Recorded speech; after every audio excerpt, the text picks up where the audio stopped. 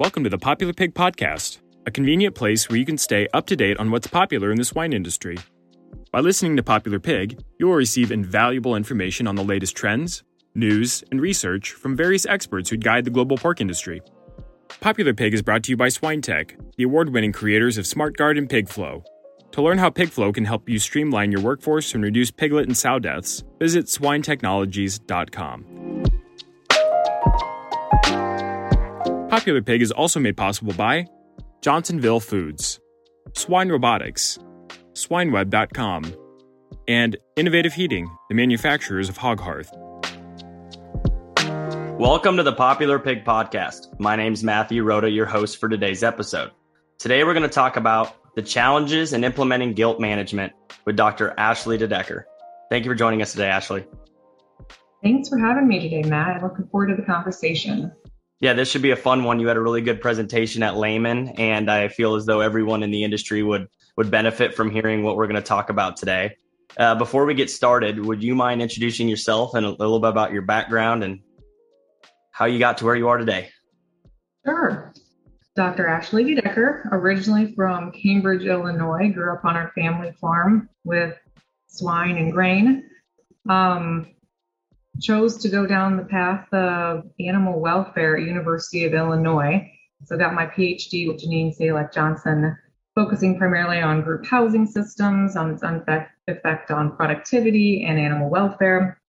And straight out of my PhD, I saw a position at Smithfield, and I knew I wanted to get back into the industry as fast as I could, and what better opportunity would there be than with Smithfield? So applied for the position, started as the Assistant Director of Production Research in 2011. I've been with the company for 10 years now. And my responsibilities are research. And that gets to me anything and everything to do with hog production. Even though my background and passions in welfare, I get to do research in animal health, swine management, genetics, nutrition, anything and everything that goes into raising a pig and even to the meat quality, which makes my job really fun. But something we'll be talking about today also includes challenges with implementation, because we're also responsible for making sure whatever research we do in Smithfield also gets implemented throughout the company, which is way harder than the research itself. Research is easy. Implementation is extremely hard, especially in a company as big as Smithfield. So prime segue into the topic for today, challenges with implementing gilt development. And gilt development has a special place in my heart because I've done a lot of research and talked to a lot of experts in the field about what is the right way to do this so that Smithfield can try to figure out what is the right strategy for us as well. So before we hop into gilt development, what is some of your favorite research you've ever done since going to Smithfield that you can talk about?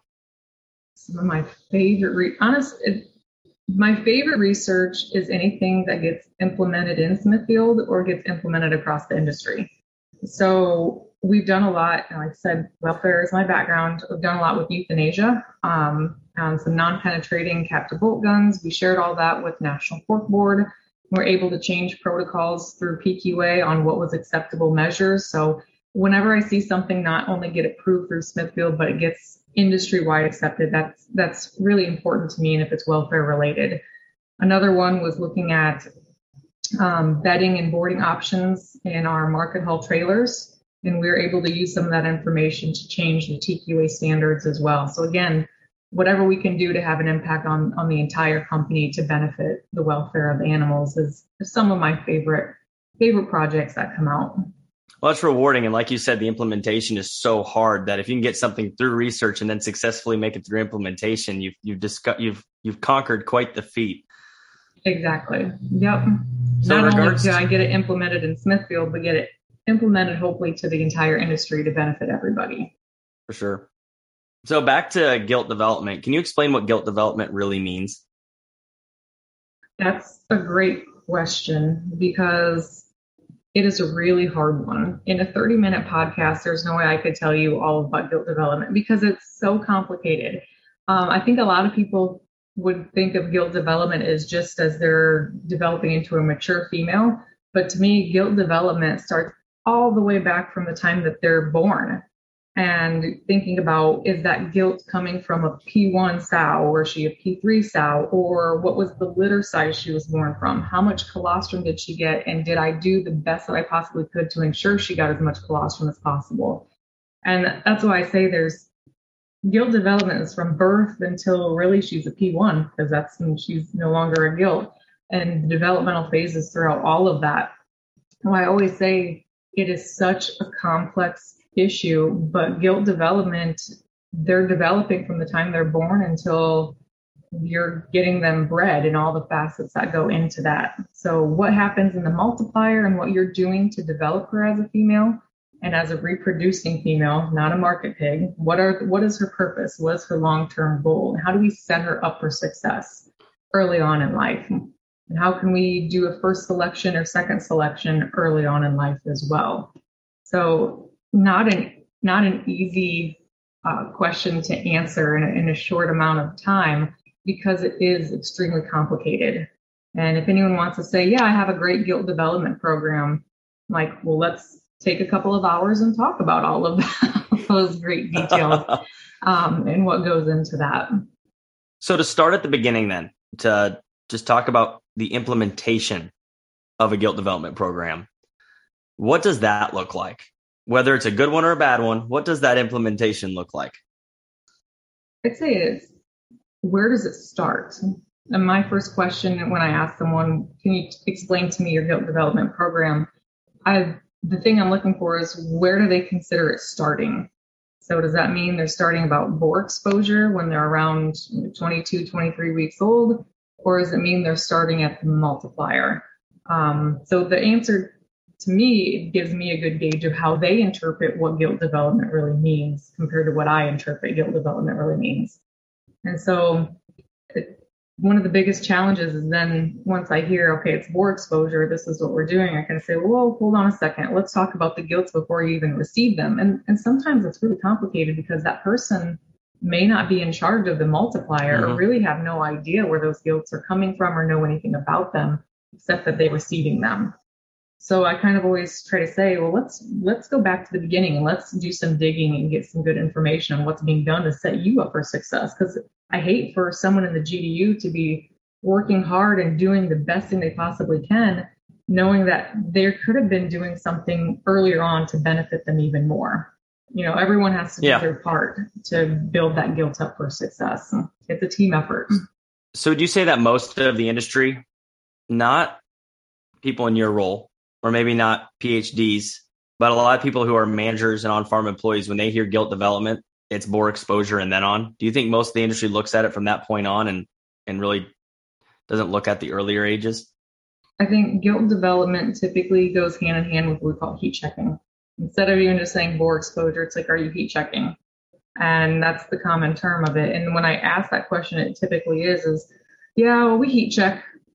Okay, well, is it fence line? How often are you doing it? When are you starting it? Do you have enough boars? Are you rotating your boars? How old are your boars? There's tons of questions that come with that. But you're right. I think most people, when they hear gilt development, they instantly think of the maturing female. Once she hits around that 20 weeks old and you start, bringing her into the GDU and doing your heat checking processes, they're not necessarily thinking of what could I have been doing when she was a 3-pound newborn pig or a wean pig, or should my diets even be different? And I could say Smithfield was guilty of that. We were for a long time. We were treating our gilts almost as if they were a market pig and wondering why they weren't performing like a reproducing female should be reproducing. And so it did. It changed our mindset of let's take it all the way back to the gilt. And we need to be treating her, I'd say, more like a Volvo and stop treating her like a Ferrari, that we're expecting her to develop in a normal pace. We want to feed her for longevity. So, minerals, vitamins for bone structure, and treat her that way versus feeding her like a market hog. So we've had to do lots of research in that area to figure out with our own genetic lines, what are the best feeding strategies? What are the best management strategies? Boar exposure, and looking at simple things like birth weights. And I know Jennifer Patterson, George Foxcroft, even Billy Flowers has done a lot of work on weight at birth and its correlation with productivity and lifetime longevity. And it's been repeated time and time and time again that the higher the birth weight, typically the more productive she's going to be in her lifetime. And then it comes down to implementation. So we take that information and we repeated ourselves with the same thing and said, the feedback I got was actually that's great, but we're not weighing or handling any piglets at birth. We don't want to do that. So how do you correlate that into like a processing weight? We're going to handle them at processing. We can weigh them at processing or weaning. So what is that weight that we need to be targeting? So it was a great question. You're like, yeah, all the research that's been done at universities is all completely based off birth weight, but we're not going to handle pigs an additional time to do that. So in the real world, they're like, we want to do it, but we're not going to do the extra handling. So we had to go back and do the correlations of processing weight, or how much do they weigh, how much does the 2.5 pound pig weigh at processing at day 4, for example, and then cut it off to as simple as possible. So we said, if they're less than 3.5 pounds at processing, then they're what we call a second select gilt. If they're greater than 3.5 pounds at processing, they're first select gilt. So cool. How do we identify them? We have to tag them differently. So if the tag is on the outside of the ear, they're first select, which means that they were greater than 3.5 pounds. If the tag is on the inside of the ear, it's a second select, meaning she's less than 3.5 pounds at the time of processing. So taking a lot of that university information, which I would do the same way the universities did, and having to turn it into usable, functional information on a much more simplistic, less than or greater than versus here's the curve of what we're going to be measuring. I was at NC State with Dr. Flowers not that long ago, and he was talking through some of that stuff that he was doing and that he's done. And he's basically at a point where he's like, I keep seeing the same research. Let's get some new stuff out, which he's been around long enough and is such a respected individual that it's kind of nice to have NC State right there next to you. Yeah. No, it's funny. The things with gilt development and reproduction hasn't really changed. The same research that came out 20 years ago is very applicable today. From an anatomy standpoint, that hasn't changed. How we manage them may be a little bit different, but they still need the same things. Boar exposure is critical. You can't replace the boar. He is a key component to her success. And so it's taking a lot of that information and just reminding the farms, this is what we did 20 years ago. And we may have gotten away from it for some reason, whether it was biosecurity or we stopped doing it for some other reason, and reminding them we have to do these things and this is why. It's hard when you're working in a GDU and you're heat checking every single day, but you don't see the benefit in the sow farm of all the work you're doing. Yep. Because they are sometimes so segregated. So I guess talking then a little bit about implementing strategies, before we jump into some of the questions I'd have around that, it's said that it's much easier to start a new process than to change an old one. And you talk about how for 20 years we've had this research and these answers in some ways. How do you get a farm who's been doing something for so long, or a system that's been doing something for so long, to successfully change those processes and consistently move towards the new strategy? I wish I had the perfect answer for you, because if I knew that, it'd make my life and my job a whole lot easier. When it comes to trying to implement some of the things across our system, we have tried, let's talk about it. Let's, research. Let's send out technical bulletins. We've made videos to help, show people what to be doing. We've done SOPs. We've done research seminars. But at the end of the day, no matter how much information you try to get out to them, it's a change in culture. It's a change in leadership, and that leadership believes what is going to be changed is going to have an impact on productivity. And we do have certain regions that it's just ingrained in the culture of that. And no 3-minute video showing you how to do boar exposure is going to change culture. And so I firmly believe it does come from the leadership, the management on those farms. If they believe it and they are ingrained that, hey, are you doing this? This is what we're going to see, and tell them why, show them why we're doing this, you'll start to see the results.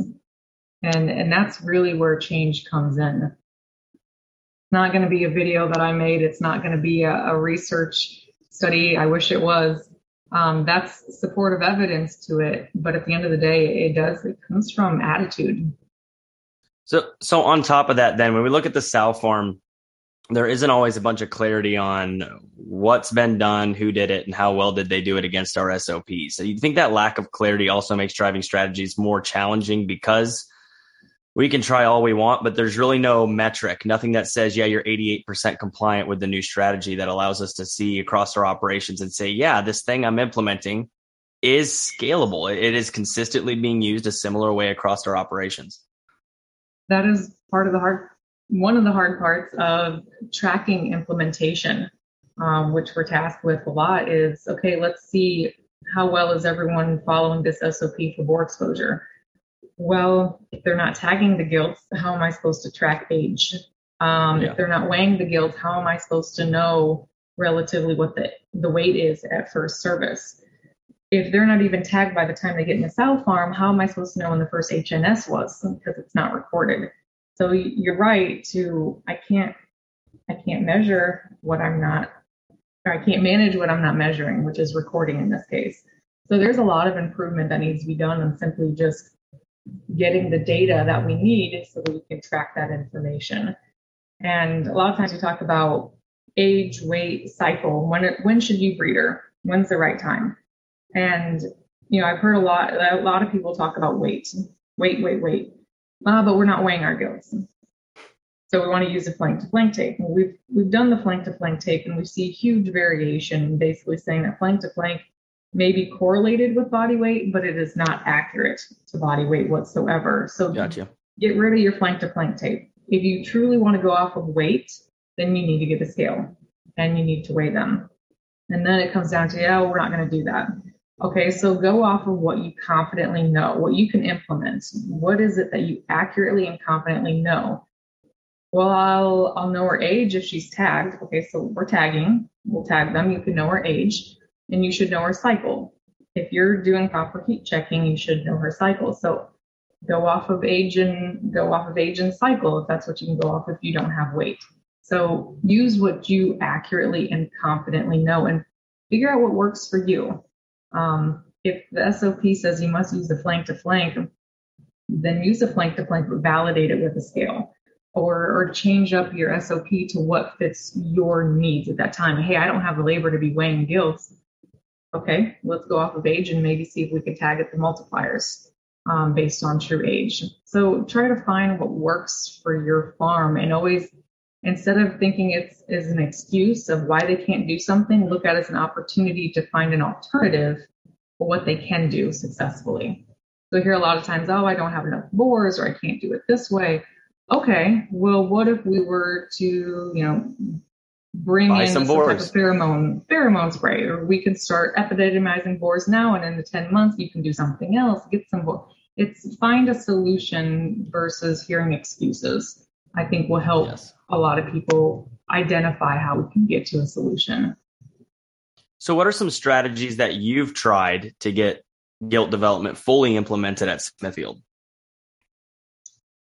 So I kind of mentioned before, research, presentations, let's talk about it, technical bulletins, emails, we made a video, changed our SOPs, updated SOPs. But at the end of the day, as I said, a video is not going to change culture. It really does take someone getting out to the farms, and I've tried to visit a bunch of different regions and just learn and listen to them. Tell me what it is that you do for gilt development. And a lot of them, you could tell, really have passion and believe in what they're doing. And it's either going really well, and I may have some tidbits, but I don't want to change their passion. I just want to say, that's great. You guys are doing a good job. Can I have some other people come visit and learn from you as well?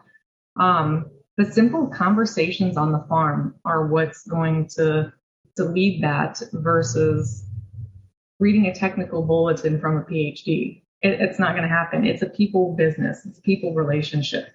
And again, building that culture and having an attitude and trust in your leadership and your management that they're directing you and leading you in the right direction, what's best for you. And they're not just making you do more, you got to go weigh all these gilts because I felt like it would be fun. No, tell them the why. Why is this important? A lot of people really just want to know the why behind it. So I can say that, since 2018, we've talked a lot about gilt development and trying to get more standardization practices put through the system.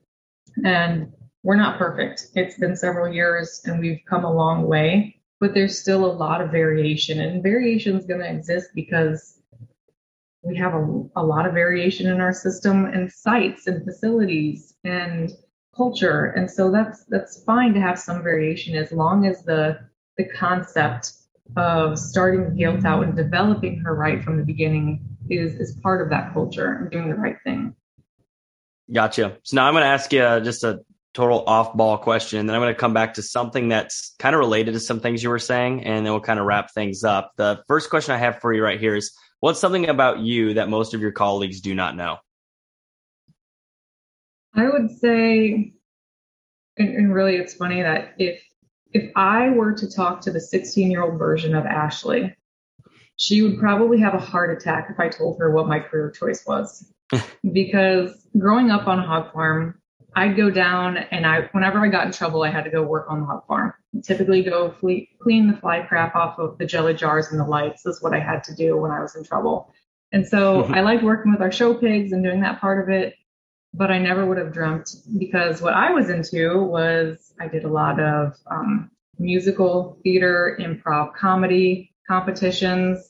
Broadcast journalism was kind of my area. I did lots of odd jobs. I was a disc jockey at our local radio station because that's what I wanted to go into. So I never would have dreamt I would have been in animal science working in the hog industry as a 16-year-old, because I really liked the theater, improv comedy, which now today makes me realize like I like public speaking, probably because I did a lot of those things in high school. So yeah, that's a little bit of background on me. And I wish I was able to do more of that stuff today. I'll occasionally drag my husband to a musical every once in a while, but that was what I was really into in high school, as well as sports and everything else. I'm from a super small town, 29 kids in my graduating class. So I had to participate in everything in order for that sport or function to exist. But yeah. So, Pork Board, if you're listening, we got your next stand-up comedian for the upcoming events. Not a stand-up comedian, no. Improv comedy, though, is fun. If you've never had to do like a true it is fun competition for that, it's really entertaining and fun to participate in. I've always enjoyed that. Even if you go to them, it's a fun thing to do on a night. They had one in before it got canceled because of COVID in Greenville, North Carolina, where right connected to one of the bars, Pit Brewery, you could go and grab a beer and then go sit down and watch improv comedy. And it was great, but then they canceled that. I guess my segue from the gilt development and the implementation challenges, I'm going to branch off into precision technologies for a second here. With precision technologies, would you say that the challenges are pretty similar in the sense that if we bring a precision technology to a farm and it works, but there's no great way of understanding how well it might be implemented at scale, it might not get beyond research? Like, what are the challenges of actually implementing precision technologies for things around sow management or other things when it comes to just implementing and scaling? I'd say there's several. Simply identifying what the return over expense is. I mean, everything in swine production is how do we reduce our costs, right? And so identifying a technology or solution that we can competently quantify what that return is.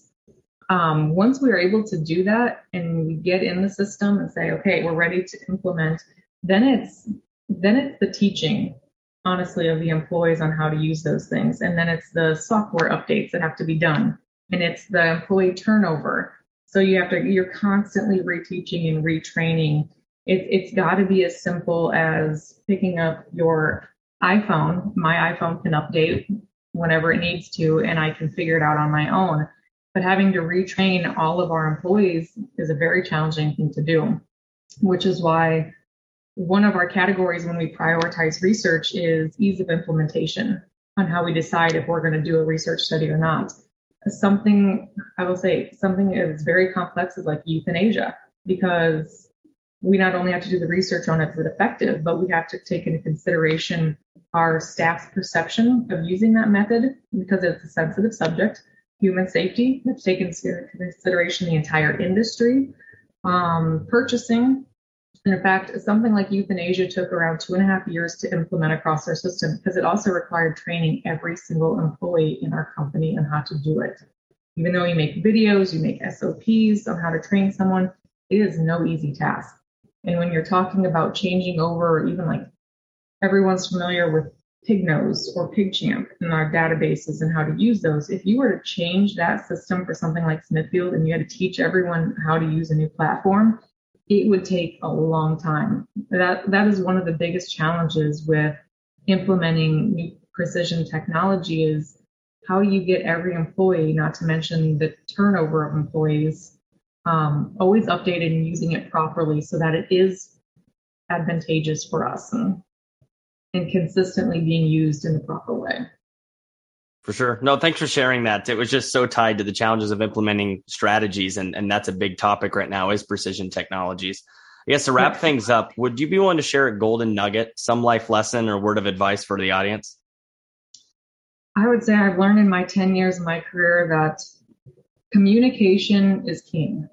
And anytime there's, even in research, I'm a scientist, but at the end of the day, I requires tons and tons of communication. And I think that falls into any position you are in the swine industry, whether it's sales, it's data management, it's accounting for hog production.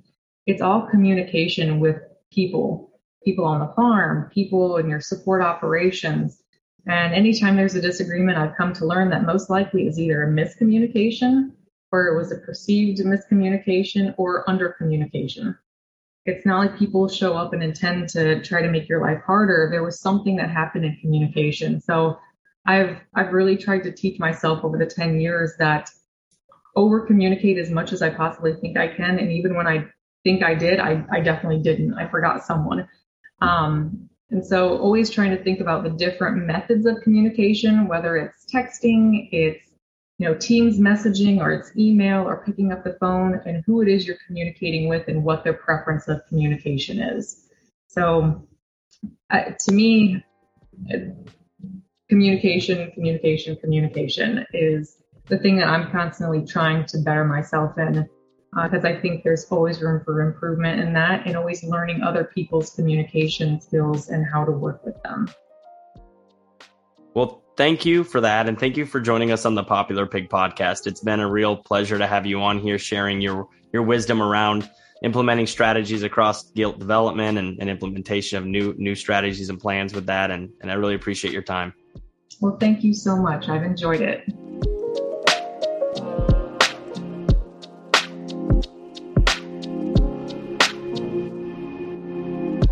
Thank you for joining us on this episode of Popular Pig. We aspire to learn and grow together through the experience and wisdom shared by our esteemed guests. If you enjoyed this episode, please share it with your friends and colleagues within the swine industry. For more information, please go to popularpig.com to receive updates when new episodes are available. Popular Pig is brought to you by SwineTech, the award-winning creators of SmartGuard and PigFlow. To learn how PigFlow can help you streamline your workforce and reduce piglet and sow deaths, visit swinetechnologies.com.